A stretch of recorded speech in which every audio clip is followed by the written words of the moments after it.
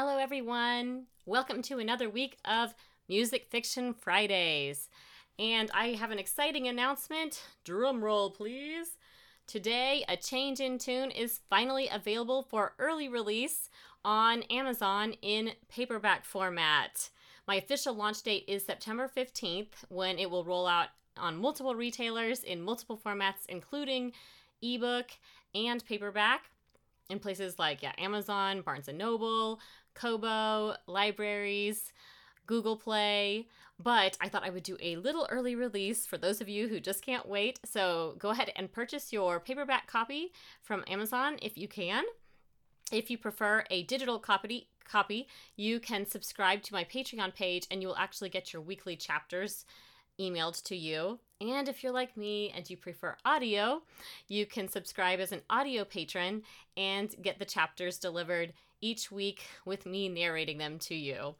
And for those of you who don't know much about Patreon, it's actually an old-fashioned concept, but put into a new, modern kind of arrangement. In the olden days, you'd have the kings and the aristocrats who would support the musicians and authors of their day as patrons. And now, on Patreon, even kind of your average person can support their favorite creators online with just a few dollars a month, basically buying me a coffee in a certain sense to continue to have enough energy to put these episodes out there for you. I hope that you're enjoying them and maybe learning a little bit about music in the process. So please go check out A Change in Tune on Amazon for the paperback, or my Patreon page, Ashley Rescott, if you would like the digital or audio copies. And if you don't prefer those retailers, you can wait another couple of weeks and they will be rolling out on the other retailers on September 15th.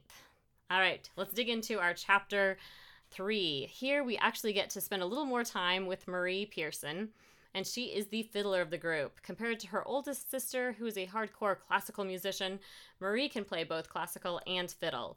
And she jumps in to save Adrian's skin here at the beginning. And I wanted to show a little bit of a difference between the fiddle playing and classical violin playing. A lot of people will ask, what's the difference? There's actually no difference in the instrument itself. It's the same instrument. It's more how you play it. So if you're playing a more traditional classical piece, you'll have this kind of more rounded sound with a lot of vibrato, where you kind of move your hand. See how I'm really kind of using a lot of movement here.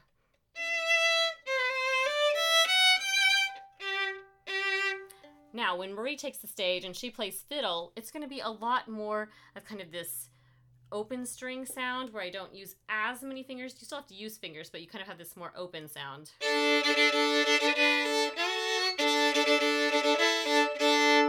Also, there's a lot of this kind of long, short, short, long, short, short pattern that really creates this more fiddle, folksy vibe.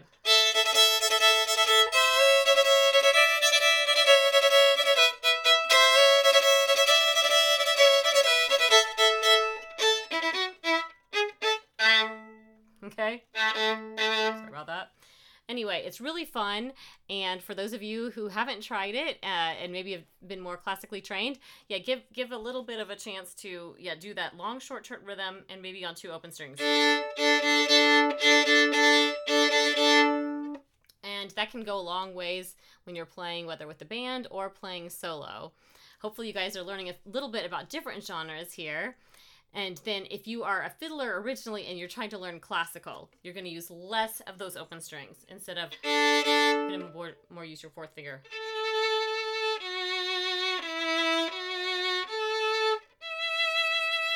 And see how that gives a more covered sound in a certain sense, and just kind of a more rounded sound. So there's your little mini lesson today on the difference between classical playing and fiddle playing.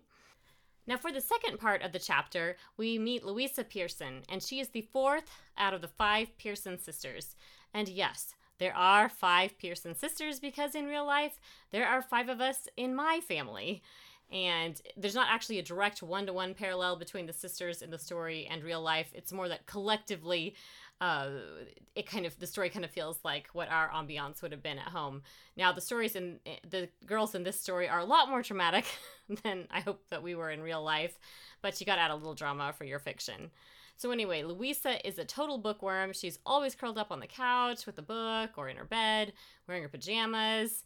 And so for those of you who are a little more introverted and are always with a book, Louisa's probably the one you're going to like the best. And she's very wise for her age. She's always giving her older sisters advice.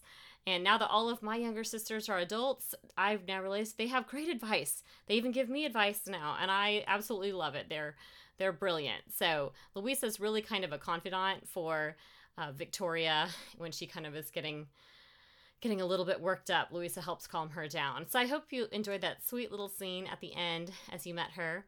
And next week you'll get to meet the last of the Pearson sisters, Stella. So I hope you stay tuned, and don't forget to check out the paperback copy on Amazon and my Patreon page for the ebook and audiobook versions.